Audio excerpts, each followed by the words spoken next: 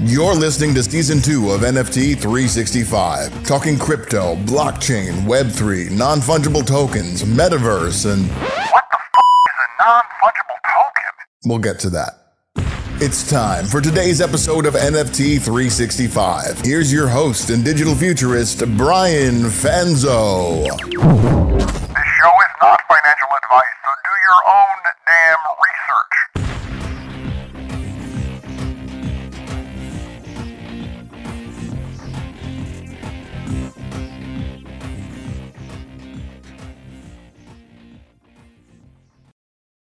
What's up, friends? Welcome back to another episode of NFT 365. And I have to give a big shout out. Really have loved, we kind of embracing and going all in with our newsletter recently. And I know we're using that for communication, for kind of like outside of the Discord. I know many of you listeners we were all in Discord. We were all living there. And now it can be a little bit one of those things that I like to think of Discord as it's one of those lands that the minute you turn off notifications, you almost then forget about it for weeks, if not months, if you're not living full-time in NFTs and Web3.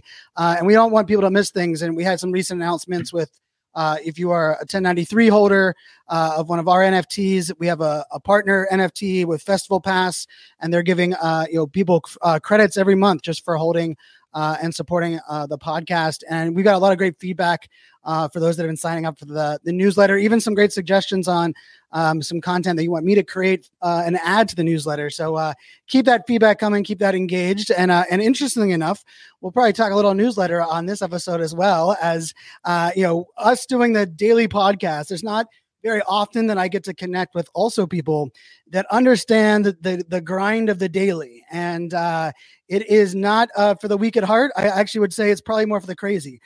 So with that being said, Ralph, thanks so much for joining us. Excited. We got to jam out and hang in Miami and of course connected online, but excited to have you on the podcast. Let people know a little bit about you and then we'll get into some fun questions. It's a pleasure, man. And yes, I cannot wait to talk about the 365 grind because it's a grind not only on ourselves, but our families too. But yeah, I mean, you and I connected on stage last year, NFT Miami. I can't believe it's coming up to a year. We're just about a month away and we'll be there again together. We had the opportunity to share a great panel on community building, and you live, breathe, eat community building, as do I. I've now been in the space about 2.5 years, and I never thought that I was going to be working in this space full time. My background is in corporate and private equity. I spent 12 years as the vice president of worldwide sales and marketing for JBL, the big speaker company. And then 3 years in private equity, buying and selling some amazing companies. But really went down the NFT rabbit hole, bought my first NFT on the 4th of July of 2020 and, never looked back. And it was really interesting because I bought my first crypto back in 2017, just because a buddy of mine said, "Oh, you need to have this in your portfolio." And yeah, I listen, I take advice from people, I heed advice, and I bought it, but I never, despite the fact that I was in tech, I never really went down the rabbit hole of understanding blockchain and what it meant. When I bought that first NFT, which was a cool cat, by the way, on the recommendation of another buddy who tweeted, "Hey, you guys should all go out and buy this." I was That's like, heck of a buy on the first one, my friend. Yep. That's nicely done. Pure luck on that one, I got to tell you. I paid $212 for that cool cat. Wow. But once I had it in my hand, Vanzo, it was like, holy shit. Like I understood the power of this technology, where it could go and what it could mean. And then very quickly fell down the rabbit hole, started buying a lot of NFTs. I'm up to just over 2,000 right now. And there's a journey in that, and I'll share that a little bit. But one of the ways that I learn is by writing and sharing. So as soon as we started buying NFTs, my family got really involved. I have 2 older boys. I have a 21-year-old as of yesterday and a 19-year-old. And my wife is an artist. So we got really deep into the space and wanting to understand it. So I started putting together a little daily update in our family WhatsApp group about what was going on in the NFT space, what we should be paying attention to. And then another common buddy of ours, Gianni Dialerta, who's one of the co-founders of NFT Miami, invited me to a group chat. It was 6 guys learning about NFTs. And one morning somebody said, hey, is this minting today or is this minting tomorrow? And I forwarded my family little update. And long story short, it kind of took a life of its own. That little 6-person group became what is now JPEG Morgan today. And it's kind of a who's who of people in the NFT and Web3 space. And my little update was branded by another member of the group, said, oh, that's not Alpha, that's Ralpha. And it stuck. It became the Daily Ralpha. And then this morning, we had 80,000 eyes on it, which is mind-blowing to me. That's impressive. I love that. I also love, that origin, right? From like let's face it, that's what the real content is. The content we are sharing in our family group chat is really the stuff that, if we think about it from that, component, is the stuff that matters. And probably most people are doing some kind of like daily update or almost, close to daily in that side. And I'm going to tap into the daily stuff and that as well. But, you mentioned it's almost a year, right? And when you and I were on stage, a lot of what we shared, I was technically moderating the panel and leading that into which turned into a really great discussion on just like, community and the roles and that Miami NFT week was, it was an amazing event. We had a packed house, wall to wall people. But I think the interesting thing was like around that time, although community, continued to be a focus, the wheels started to fall off. I think people walked into that event like, oh yeah, community. We know that this is a bull run. We love community. I don't think people really knew what they loved. And I know we both kind of like, we're stressing some of these like key components of like really what community is, really what is, audience building mean and like listenership and such. But you mentioned like, your portfolio up to about 2,000 NFTs. So I'm curious just in that, in the years since you and I were on stage together, how is your like kind of even like approach or thought on like the NFTs you're buying changed? And like, I guess we can tie that into like, also like, what the hell went wrong when we were there? And then all of a sudden it's like a lot of the wheels fell off, even things that, at the time you and I both probably would have been like, hey, these are smart plays. Unfortunately, now they're, we're kind of questioning a lot of the things that look like smart. So yeah, I'm curious your take on what you're looking at now. And then also what you kind of think went wrong in that year or so. I mean, for God's sakes, we were sitting at ETH nearing 4,000. We were talking about, we just talked about Cool Cats. Like if you would have said to me that we were going to be looking at Cool Cats sitting sub 2.5 ETH right now, I would have said you are crazy, right? The market is definitely fickle. It changes. I like to equate what we're seeing now to the early internet days, right? I already aged myself. I told you I have a 21-year-old. I graduated high school in 94. I was the last generation to graduate high school without email. Right? Like America Online started sending out floppy disks to our homes December of 94. Wow. Right. So I graduated high school in 99. I don't remember having an email, but I had one my freshman year in college. So wow, that's so interesting. Yeah, it's such a good point. I didn't think about that from a tech side. So looking at a lot of the parallels between the early internet days and the early Web3 days, there's a lot of commonalities that we're seeing, right? And then we had the 2000 internet bubble explode. I think that's similar to what we're seeing in this bear market right now. So again, a lot of parallels and a lot of reinvention, right? There's still a lot of speculation going on. I would say that most of the NFT buying, I would say at least maybe north of 70% is still very much speculative buying. My own trajectory, like to answer your question, how has my investment kind of thesis changed around NFTs? It's varied tremendously, right? Like I started off real heavy on PFPs. I was speculating like everybody else. I settled on my own doodle. That's kind of my forever PFP, but I thought that there would be a lot of long-term value in PFP projects. I'm still confident that PFPs are going to be around. If you've been following what's going on in gaming, like everybody needs some kind of visual representation of themselves, either online in Web3 in the metaverse, whatever it is. So those are not going to go away. I just think that the days of the 0.05 to 100 ETH floor spreads are long gone, right? I do find myself supporting a lot of artists. I've shifted a lot of my kind of investment philosophies around buying one-of-one art or very limited edition art and supporting the kind of things that I want to see in the future, right? And is this space going to look like what it looks like today? I mean, it definitely doesn't today. It doesn't look like what it looked like a year ago. Yeah. A year from now, it's not going to look like what it looks like today. Earlier this morning, I was talking to somebody and they're like, what is it similar to? Like they couldn't grasp that they weren't around during the early internet days. And I'm like, well, it's kind of like the early music streaming days, right?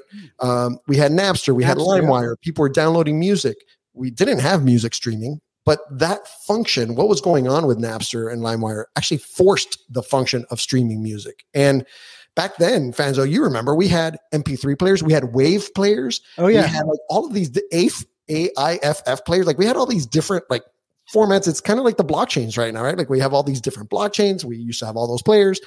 And now it's kind of consolidated. There's no more roadblocks to stream music. You just open your device and you can organize, stream, share, and enjoy music. You don't have to like technically know how to download it onto your phone or how to make it work.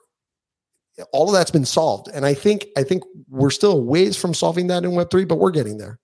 Yeah, I mean, I love that connection to like, the idea of .mp3 is like .nft, right? Like, I think that makes a lot of sense. For a while, we cared a lot about, you sending me an MP3 file. And, I like to say my first entrepreneurship role job was burning CDs with Napster and LimeWire. My first month in college, I bought a second computer, a second gateway desktop. And my dad was like, "What are you doing?" I was like, "I need more space to download." And at the time, technically I was getting rugged by LimeWire viruses, right? Like, so like in a weird way, that's why I had the second computer, because my school kept trying to block my connection. I was like, "What are you guys doing?" And they're like, "You're on a T," and I had a T1. I got lucky. The dorm room I had was like the most powerful dorm room in our campus. You're right. Awesome. For a while we cared about MP3, where they were played at, how they were sent to us. We also were kind of just throwing it out there. Like I remember when I started writing scripts that would just download, every version of a Linkin Park album that existed with every live nonsense that was there. Not because I knew what the hell I was doing, but I was like, well, I can get it all for free. And I think, and now we get to the point, and I think it also ties in nicely with that example, because CDs still exist, right? Like music still exists. Like the MP3 player did not end all of that, but it really did reinvent how we consume, reinvent how we share. And we even heard Spotify's going to attempt, number 2 attempt at their NFT. I think this time they a much more thought out process on gated playlists is what I was listening to today in one of their briefings. And, it's such an interesting way to look at it, because I think you're right. And I think it also connects into thinking about the fundamental shifts of what other things were disrupted because of that, right? Like we probably don't have Netflix and that type of streaming if it wasn't for the MP3, kind of accessibility, right? We went from, buying a CD on Tuesday mornings whenever they dropped, because that's when the new releases came out, and like holding on to one song, right? To have a $19 CD. And then, we would burn them on the zip drives and like all those different things. You're right. And I think that does really interesting in this space. And I think it is hard. It's hard for people because like the speculation, but even like the art side, right? Like now that I've had my own AI art kind of, I would say, success, and it's been wild to sell out my collections. And now today I jumped into a metaverse gallery, and it's the first time I've ever walked into the gallery. Wasn't mine, wasn't like my community, like my person, and my piece was right there. And I was like, what in the hell? Like amazing. Yeah. Someone took a picture and they have it hanging in their house, one of my pieces. And I will say like that, a year ago when you were on our stage, I would have bet you my entire NFT bag that I would not consider myself an artist in the next year. And let alone that happened, but it also kind of plays into what you said, right? Like I started buying one-of-one art. I started looking at art that when I look at that, we bought an NFT every day for the year. If you look at what's held value, and not even held value, what is multiplied in value, even through this entire market, it's pretty much all of the one-on-one pieces. We have, from Matt Caesar to Brian Brinkman to Eric Pare to, Sabit to Gabe Weiss to, we have a lot. We have Claire, Amber. Like a lot of these ones here. I am curious on that side, right? Like I had a really great discussion with Gabe Weiss and Ali Sabit, who are going to come back as like a dual episode, just warning all the listeners. We have to find like a 3-hour block for those two, because I talk a lot. those two are like best friends for a long time. They talk way more than I do, and it's going to be an adventure. But I'm curious, like we had a really good discussion on like, does art need utility, and like this whole like what PFP unlocked. But what I found, like the thing that I found as a collector now with art is like I love going like deeper with the artist, but also being able to like buy a series of things that unlocks other series of things. Have you found that? Like, are you found like certain artists that you're like, I want to own 5 or 6 pieces. I want to own like, not only because we love the art, but because they're doing a pretty good job of like gamifying and like adding on. Or there's like kind of the flip side, which is, my good friend Eric, where he's like, I'm going to continue putting out my stuff and it's going to be the same price no matter what you get. And there's no benefit for you hold 30 of them or you hold one. What's your take or how do you approaching that as a collector? I think I sit somewhere in the middle, right? So I mentioned that my wife is an artist. My wife is a surface pattern designer. So she's got 15,000 or so designs under license. She licenses it to fabric manufacturers, greeting card companies, all that kind of stuff. And it's funny because the first time we saw one of her designs out in the wild, it was similar to the experience that you just described, where it was like mind blowing. It's like there's little girls wearing a dress and it's my wife's print. And we were like, oh my God, would it be just totally creepy to just walk up to this family and say, hey, can we take a picture of your kid? We totally did it, but we could have, and it would have been creepy. Anyways, I think it's somewhere in the middle, Brian. The way that I see it is, yes, there are certain artists that have been doing really cool things, right? Jack Butcher's a great example. Yep.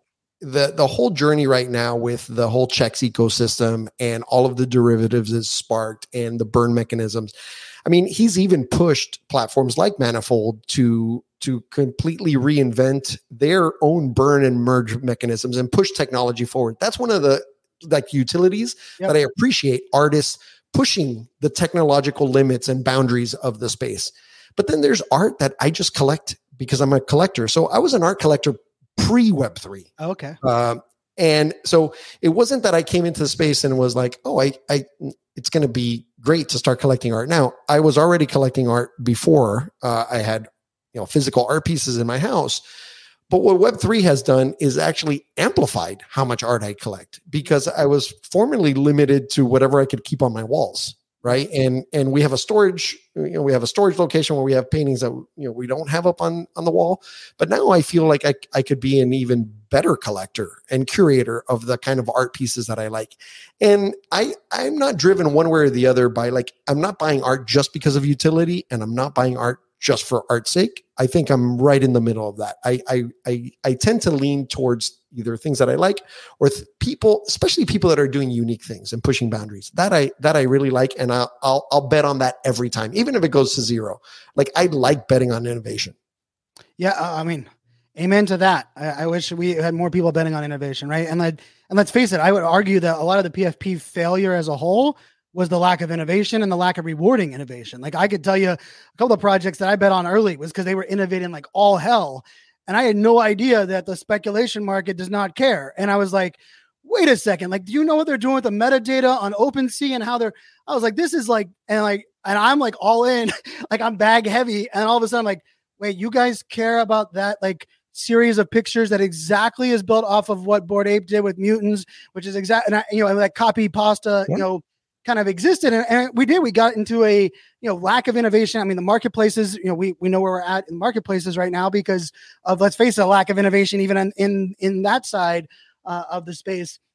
And so I completely agree on the betting innovation. And like, this goes into that MP3 Napster example as well as, there was musicians, and, one could argue even like what Metallica did, and now if you look even what Taylor Swift's trying to do right now with catalogs and kind of buying back, like technically, they're forcing the technology and the consumer innovation as artists more so than, the music houses and such. And it's probably why in this, space, the Jack is doing that. And, I love what Sabit's doing on his side with his email newsletter and such like that. And it's just, it's an interesting piece on the innovation. And I'm curious on that side, tying into your daily, email, which was daily in the WhatsApp group.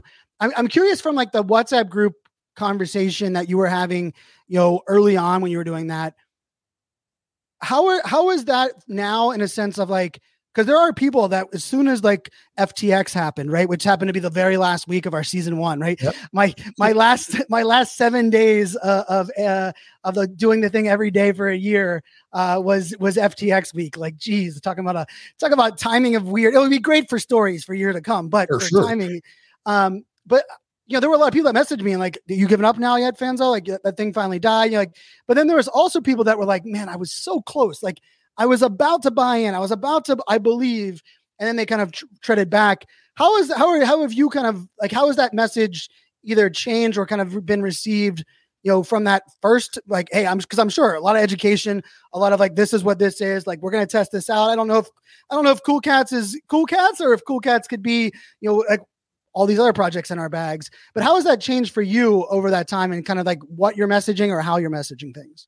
So my messaging hasn't changed much. I'll gladly forward you like my very first family kind of update. It's not that different than what everybody sees today. As a matter of fact, my updates still go out to my family first every day. The only thing that changes is that opening paragraph. Only because the first time I sent them what everybody else was getting, they're like, we're your family. Like who are you talking to? But my messaging itself hasn't changed. What I have noticed though, Fanzo, is across all of the communities that I participate in, even in that JPEG Morgan chat, the conversation turned more into a support conversation than it did a degen conversation, right? It was very introspective. It's like, okay, what went wrong? What did we miss? Could we have done something differently? So it was really interesting where people from the outside looking in were saying, oh, crypto's dead. All these groups are disbanding. Nothing's happening. And my experience in the communities, at least that I'm a part of, was that the conversation had shifted to really wanting to learn what went wrong and what lessons we could take from it to avoid having it happen again in the future. Right. And from my perspective, the content that I put out every day didn't change. Because I still do the research on the projects. I still figure out what's worth watching in terms of drops and stuff like that in the news. The goal that I have with the Daily Ralpha is for anybody who reads it in the morning to be able to walk out, even if it's the first day that they read it. If they show up to a meeting later on that day or they're talking to somebody about Web3 or NFTs, that they can have an intelligent conversation and feel like they're plugged in just from that quick read, right? And that's been my kind of mantra from day one, and I haven't strayed from that, regardless of how bad or good the news is, right? Like I'm reporting what I'm seeing and what it means for the space. I like that, because I have plenty of degen friends, right? And we have degen, like our degen world. But interestingly enough, a lot of them that led me into like alpha only chats, which were very much like we're trying to front run things or chase things. The only thing I hear from them now are crickets, right? Like those groups, and we could even go back to 888 Inner Circle and some of those things that came out that were, I remember how mad I was. How mad I was. I wasn't got in, and then I aped in at like, maybe close to the all-time high.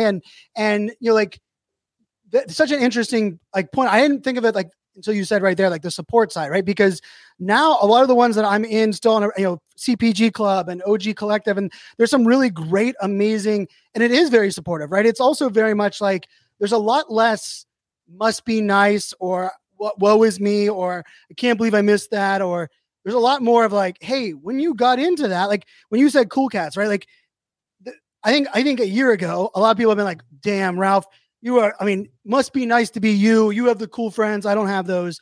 Now I feel like when someone hears Cool Cats, like, damn, what did you see there? And how have you seen, like, it is much more of like this, like supportive learning. And I think maybe we probably should stress that a little bit more in this space because, I'm very blessed. Like, the amount of people that are in those like type of communities that like came at me for like the, like, what are you going to do now? Or how is it? They didn't really exist. Like that was a lot of that, outside, people that hate change. Let's face it. Like that's how they look at that. I am curious from the daily grind. You mentioned sacrifice. We can relate to this more so than probably just about anyone. I definitely underestimated the sacrifice of daily content. Like I always say, I was excited to launch the daily podcast. I just wish someone told me before 30 days in that it was every day. It was like, I was like, wait a second, like I gotta do this. And like, even my daughters, I had them this weekend, I co-parent, and on Sunday, I'm actually minting an AI NFT every day now. So today will be day 77 of that, while we're recording it. And so my daughter was like, Daddy, I kind of like you just doing art each day compared to doing the podcast. And I was like, oh, like you like my art? She's like, no, when you're doing the art, you're not as loud. And I can watch I can play my Roblox without you being, I was like, oh, because mine are younger. I got 13, 11, 9, right? So I was like, oh, thanks. Like that's what my daughter thinks. But I will say like the pieces that like amplification, promotion, even being able to be on other podcasts, like I really wasn't able to do a lot of that because of that sacrifice. But then I also realized that like when you are all in on one medium, you're doing, writing through email, there also becomes like almost an addiction to like perfecting that craft. And it's hard to kind of continue like to grow. So how have you kind of are you batch writing some of the things? I know you're doing things where it's daily updates. So like we are very much in that. Like, I mean, I thought I could batch podcast and then I didn't realize the NFT space changes so damn, regularly and things, but yeah, how are you approaching that? And I guess from a daily, because I don't think a lot of people are thinking daily content, but I think a lot of people are thinking consistent content. Yep. And I think it's important to also identify that kind of like the sacrifices that are required around all consistency levels. It's hard, man. I mean, you know it. And the thing is like me, you also are involved in other things, right? You're out speaking, you're doing, your marketing seminars, you're doing other things. This isn't exclusively what you do, although it's quickly becoming a big part of who you are, right? In my case, this isn't my full-time gig. This is like a side thing that's turned into this amazing thing where, to be honest with you, I don't know where it's ultimately going to go, but I do know that it's important to be consistent, right? Everything that I've ever been successful at in life has required consistency. Like you, I wish somebody would have said, hey, putting together this daily content is not the easiest thing in the world. Yeah. It is maybe not in this space, which is what's interesting, right? Because you mentioned the ability to batch write things. I can't batch write anything. Yep. Right. So I have structures and systems in place to help facilitate some of the work that I do. Curate some of it, right? But not actually create, right? Because the creation is we have to do on a daily basis, which is right. I mean, that's mind-boggling. And it takes me about 4 hours a day, right? So I usually put in about 3 hours a night and 1 hour in the morning before it goes out, because it changes so fast, right? Like I could list things that are going to mint tomorrow, and then I wake up in the morning and check their Twitter accounts only to find out that they've pushed out the mint, or it's not happening, or they got hacked. I know that well. Right. So it really is, it requires almost a full-time attention just to make sure that what you're reporting and what you're putting out there in terms of content, what you're curating is important, it's meaningful, and it's right. Right. Like, but I wouldn't trade it for anything in the world. Right. I've learned so much. My other challenge, which is interesting, and it's unique to, I think, the format of how I syndicate the Daily Ralpha, is most newsletter creators have free reign in terms of how much content they put into their newsletters, because there's really no limitation. I'm actually limited to 4,000 characters because the Daily Ralpha has about the same amount of subscribers across all of the platforms where it gets syndicated to. So right now it's syndicated to WhatsApp, Telegram, Discord, and email. The challenge with WhatsApp, Telegram, and Discord is you're limited to 4,000 characters. So not only is it being super concise about what you want to cover and making sure that you're covering everything that somebody needs to know, it's doing so in 4,000 characters. So it requires an immense amount of discipline. That's a whole lot. I set out with the goal of the podcast being 20 minutes long, 15 to 20 minutes long. And everyone jokes, of 365 episodes, one of them actually went into that realm, right? It was like 43 minutes on average for that whole first season doing it daily. And you did mention and you said that 4 hours, right? Like 4 hours a day, that hit me, right? Because it was about 4 hours a day what I put in each day. And, that's not including like marketing and getting signups, right? Dealing with replies and comments back to all the things like the customer service, the triage, the community that builds, which we both believe in it. But we also have to realize that, if I had to go back, the amount of community building mistakes that I feel I made with the daily content were way more than I would have ever expected. I've been building online community. Like that's my bread and butter. That's but your there thing. was things that I was like, oh, well, now that I'm doing this daily, I can't do this. Or people that are consuming daily, which I'm sure on your side as well, when you're consuming that much daily, they also kind of change their other habits around that, right? Which is like, because I had some people that were like, I used to be able to really drive people to other podcasts. Like I was, I had a couple of podcasts where people would say, Brian, you might not have the amount of listeners as some of the big ones, but you drive more people to them, where like I really wasn't driving people to many other podcasts. Because if you listen to me for 43 minutes a day, every day, like, where's your consumption piece? I am curious. Like, I love that you're syndicating it, right? I'm a big fan of, kind of like that multi-site, like don't, let your message get stuck in one message in that one arena. And you did also, kind of, clarify also like that idea of like, hey, I'm not really sure where it's all going. Cause I know that feeling, very, very well in this space. I'm curious from cause like, in the Web3 world, and I feel like this becomes more of a theme on the podcast recently than maybe I planned on it, but I don't care. It's my show and we're going to, on this, but creator monetization to me is a massive gap problem in this space. Like I feel we've probably lost more great creators in the last 6 months than we'll have enter in the next 18 months. And I think that's just unfortunate because people, and I'm going to use you from an example from the outside, just so that, for our audience that, Ralph, you're doing the daily newsletter and people are like, oh man, sign up for Ralph, start to get a follow Ralph, learn a bit about your background. Holy cow. He invests, got 2,000 NFTs he's a collector in. Man, he's got a cool cat, or a doodle as the PFP. That guy's loaded. That guy's good. I don't even need to share out his newsletter because he must have made it.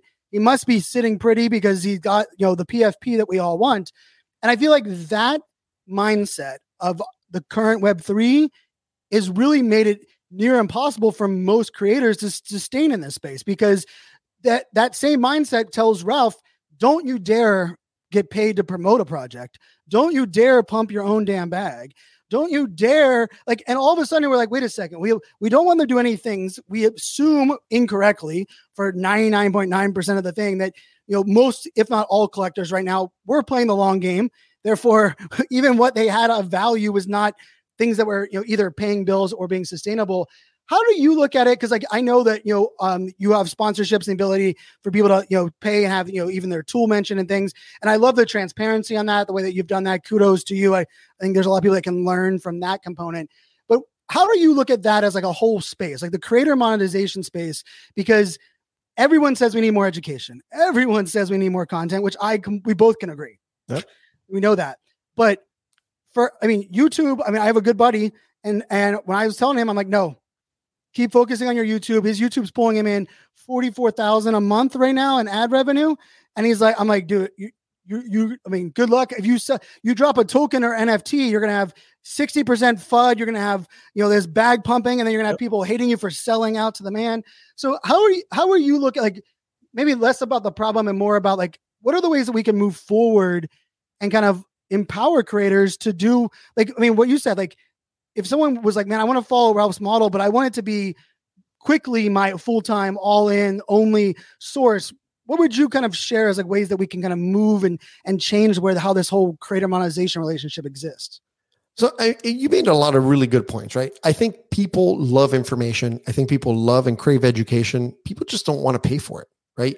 Despite the fact that people go out and they get in debt and they come out of college with, 250 grand, 300 grand worth of debt to go learn something that may not necessarily be very useful to them in life. Yeah. They're willing to pay for that, but they're not willing to pay for information that could actually change their financial lives forever. So it is a challenge for creators like us to figure out how to best monetize that. I think you have found a great angle as a creator, right? You've always been a creator, but right, in being able to sell your art to support your efforts in growing this space and in spearheading all of the educational efforts that you do. Similar to me, I recently released an NFT collection more than anything out of curiosity, right? Because that was what I felt the missing piece for me. I had done everything else in this space except actually launch a collection. So I wanted to see what that was like and learn from it. I think that companies, especially in the next couple of months, are actually going to be willing to support initiatives like NFT 365 or like the Daily Ralpha, in the same way that they have the traditional Web2 world, where maybe they were reticent early on. Like if you go back to the early internet days, not everybody's like, why am I going to like banner advertising? Why? Like nobody's going to buy anything online. Right. So I think we're eventually going to see that shift. Is it easy to put out daily content or even weekly content and not be compensated for it? No. Right. But to answer your specific question, like if somebody's listening to us right now and says, I want to make this my full-time job, and I want to start with a newsletter, I want to start with a podcast, that's only one leg of a multi-legged table or chair, right? That's going to support your endeavors in this space.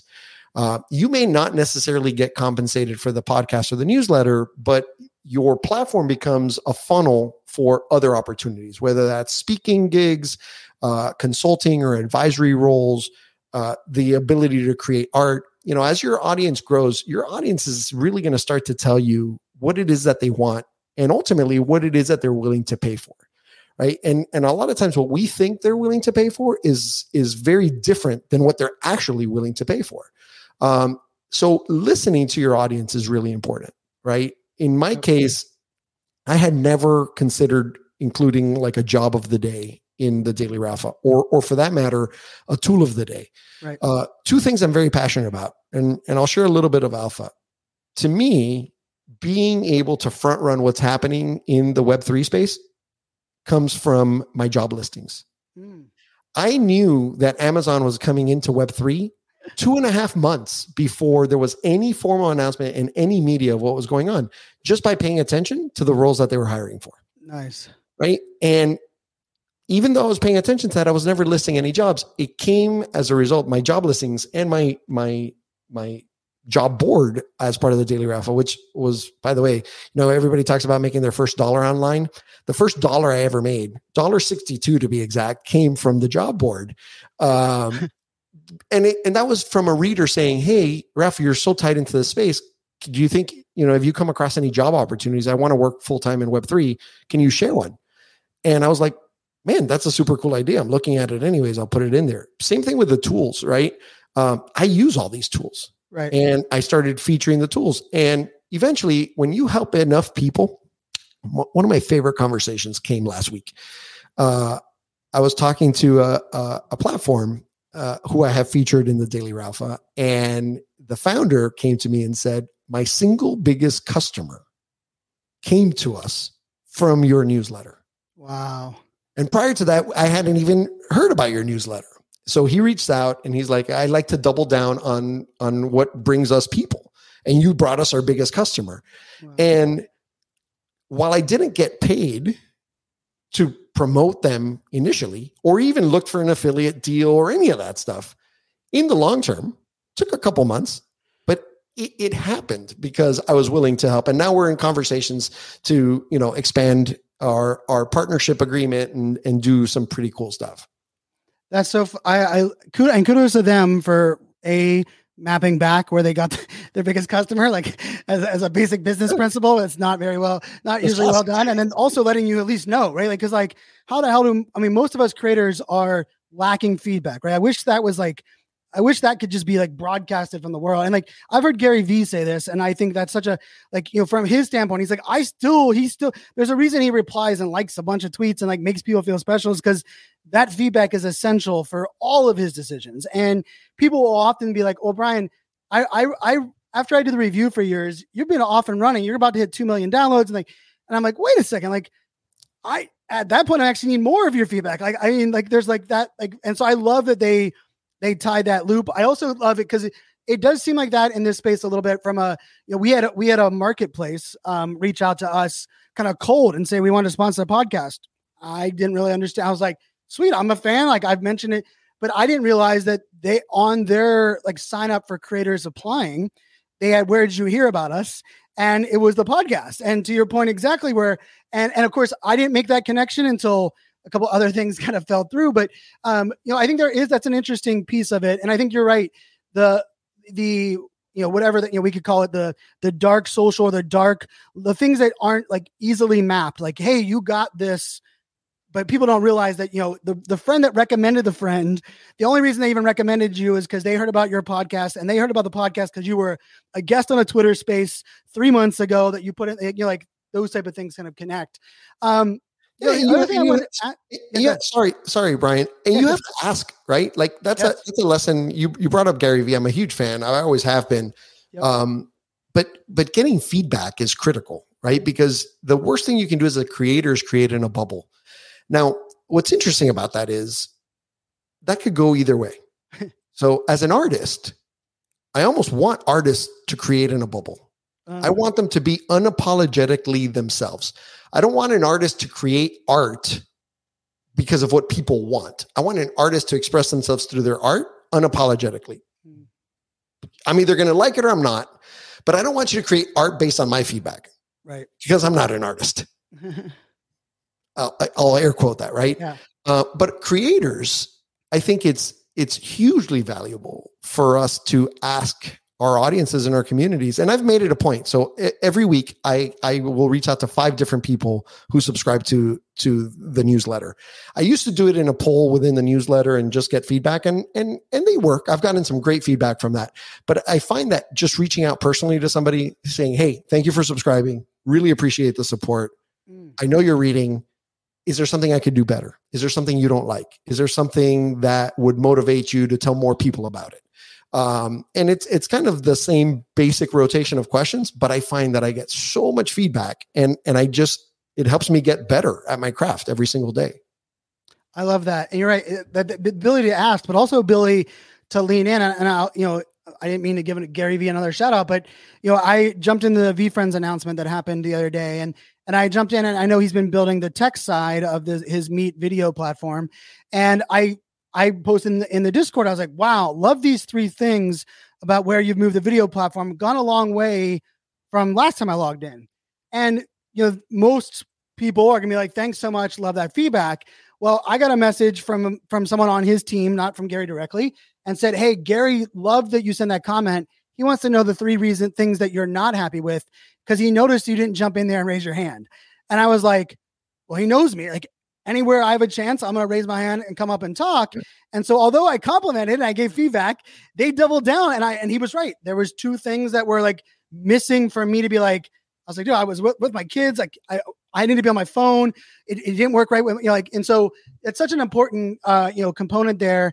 And I want to tell you that I love that you mentioned the artist piece too, because that's a lot harder than people realize people realize 41 years of my life, I didn't realize that, right? Like, and then all of a sudden I started, leaning into this art thing, and I've been very blessed because for me, the art isn't like the profit center, right? It's not like I'm not, walking down the starving art. I'm on the starving creator path, not the starving artist path. Like I'm going to keep my starving paths separate. But I've had people come to me and say, well, Brian, these ones sold out. I'm surprised you don't have more like that up there. And I was like, well, those were created because of the impact and the story I wanted to make for that direct one. And I'm not making ones with that exact, a lot of it just has to do with like where like my own creative stuff comes with. But you're right. There is an element of like, take it or leave it. Like, hey, I love it. And there is something beautiful about like kind of like that disconnect. Right. So I think for artists that are listening to this, like, I think that is a beautiful piece of this as well. Yeah, there's a local Miami artist, street artist, graffiti artist, who I believe you've met or at least spoken to, Eddie Gangland. Oh yes. Eddie is an amazing artist. Shout out to Eddie if he's listening. Yeah. I'm a huge collector of his work, but he's somebody who's unapologetic about what he does. He does it every single day, and he puts it out there. And sometimes they sell out in like 3 seconds, and sometimes it takes 3 days to sell out. But he doesn't apologize for it. It's like, this is the art that I'm creating, and it's going to find a home for, with somebody that it resonates with. And I think we need a lot more of that in this space. I think people pandering to artists, pandering to their communities, you should do this and you should do that. I think it loses a little bit of the artistic vision. So I applaud you for just knowing the story that you want to tell with your art at that given moment. And that may be very different than what it's going to be 3 months from now or what it was 6 months ago. And that applies perfectly into the innovation conversation we were having earlier, because like for me with checks and what, Jack Butcher, that whole piece, like I was obsessed with learning every aspect. but also realizing quickly that, hey, that's not what I need to implement or want to implement or doesn't achieve my vision of success now. But I want to understand like why people are liking it. What elements of gamification? How is he communicating it? Right? Like where are people getting like the dopamine hit? Where are people getting the either the speculation on it or like the what they're believing are return on their pieces as well. You mentioned something in there, launching your own collection. First I'll say congrats, because the launching of it, the part of it is it's overtaking, right? It's undertaking. We've launched our first one there back in December of 21, and I thought I knew what I was doing. Definitely did not have. I launched on a side chain at L2, so I've spent the last 6 months moving everybody onto the Ethereum now, and kind of reversing a lot of the early decisions. What was like takeaway thoughts on your because you were all in on the space, but you hadn't launched your own individual collection. You had a wealth of kind of information, advice, I'm sure, but then there's also like a different thing. Like when you put it out there and there's like, so how did that go in your mind? And like, what can we take away from what you were able to think about, like launching your own, collection as well? So the name of my collection is Infinite Curiosity, Alpha, Infinite Curiosity, right? Because I think that's the ultimate alpha, right? If you're infinitely curious, it doesn't matter what space you're in, whether we're talking about Web3 or we're talking about Web 19, right? Yep. It's like, as long as you're infinitely curious about what's going on around you, you're going to be ahead of 99% of the rest of the population. So I wanted a collection that I could launch and I could experiment with. And that was the only promise I made to everybody who wanted in on this adventure. I don't know where it's going to go. It wasn't, it wasn't like one of these free mint, no roadmap things, screw everybody kind of alpha. It was more along the lines of like, if you genuinely want to see how we can push the boundaries of this tech and where we can go, come along the journey with me. No pressure. I didn't make it a free mint on purpose because I wanted people to want to be along in the journey. And I think we sold 300 of them, just over 300 of them. Nice. And I've been having an absolute blast, right? I saw what deploying a contract was actually like. And it's interesting because I've served as an advisor to a dozen projects, and I've gone through the process with them, but I've never actually done it, right? Like the pressure of actually deploying it, of launching it, of marketing it, of talking to people about it, of the customer service, answering questions. And then post-mint, the utility when, right? Yeah. Because there are some people that are like, well, what do I do with this? The most impatient human beings in the face of the world are happen to be in Web3 at the moment. a million %. But it's been honestly one of the most rewarding things of my life. I've had people send me pictures of, my NFT in their frames and, in their NFT frames at home and on display. And it's just mind blowing, right? It's kind of like your experience when you walked into that metaverse kind of gallery and saw your pieces. It's validation that a lot of the work that you put out there is appreciated by people on different levels. And that's been phenomenal for me.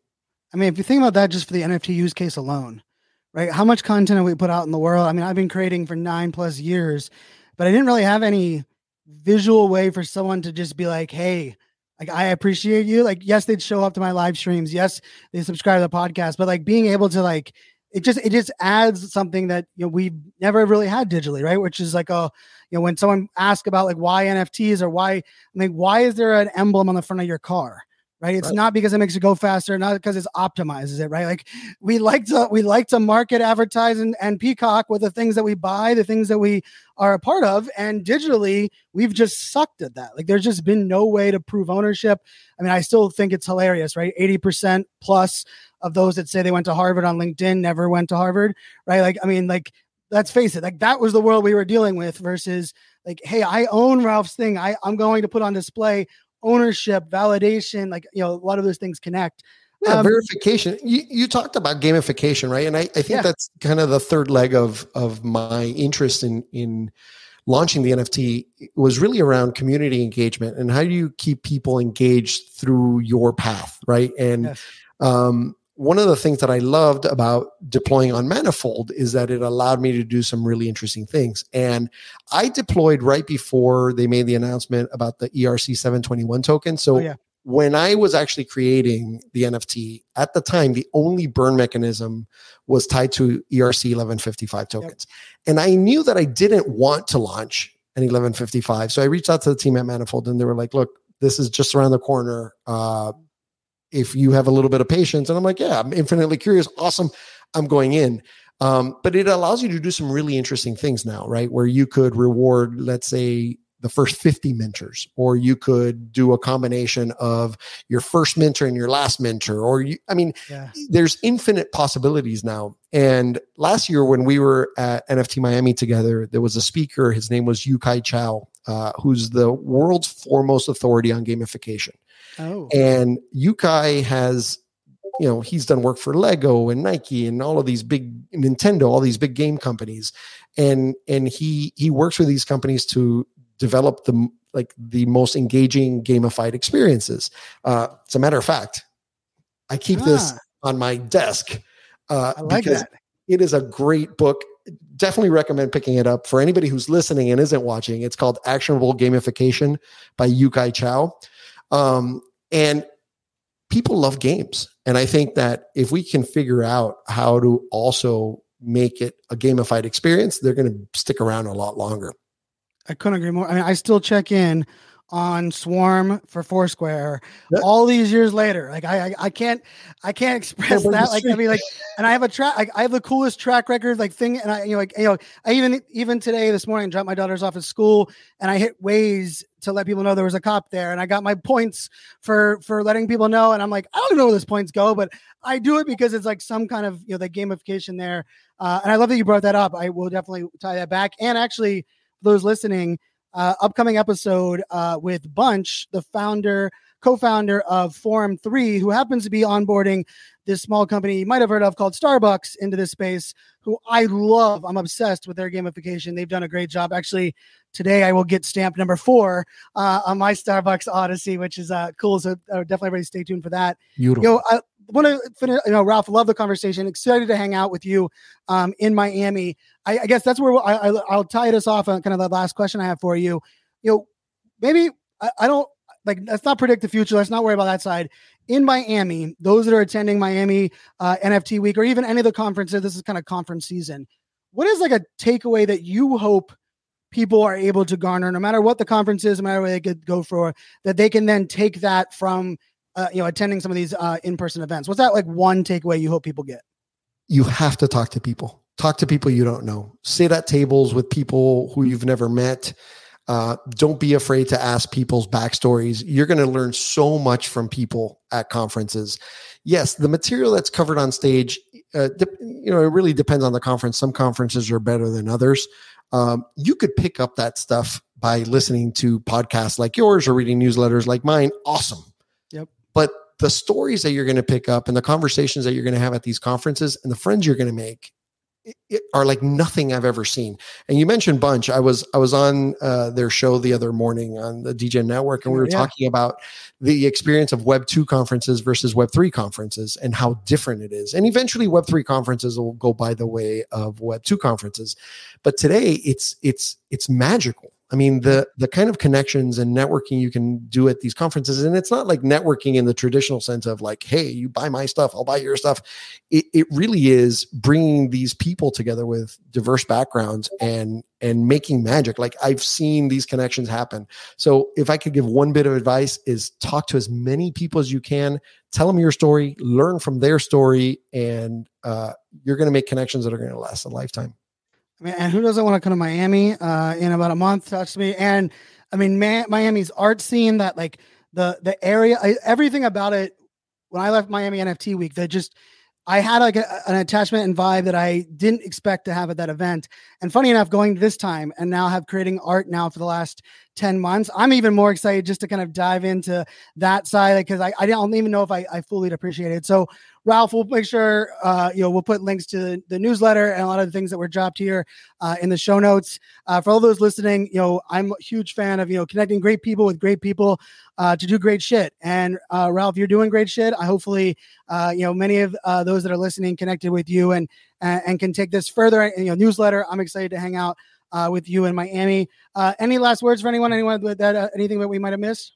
No, man, I appreciate the invite. Thank you for having me on the show. I'm looking forward to hanging with you in Miami. It's going to be an amazing time. And I'm looking forward to helping shape the future of this space. And I think for anybody listening, I guess my last words are like, we have this unique opportunity to shape the future that we want of this space. All we have to do is be active and be consistent. So let's go out there and do it. Oh, love it. Press the damn button, my friends.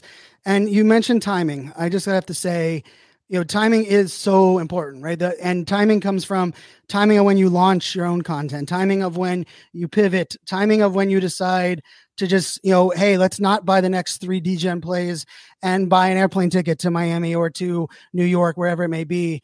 But, don't let someone else control your time, my friends. Let's take this opportunity to realize that the timing, you can make it right for yourself in many ways, but you can also, be that infinite curious person. And I love that. And I actually have a piece of art that I've been working on for a while, which is titled Limitations Inspire Creativity. And it's perfectly aligned because to me, that's where those that are curious around limitations in life are the ones that are most creative. And so, Ralph, so much fun. Had a blast. Thanks for jumping on. For all those listening, as always, until next time, make it a great day. Cheers. Love you, brother. Thank you for listening to NFT 365. If you found this helpful, let us know by leaving a review, like, subscribe, share, and do all of those good things. Join our email list to keep up with all things NFT 365. We appreciate you spending a little of your time with us. And as always, This show is not financial advice, so do your own damn research.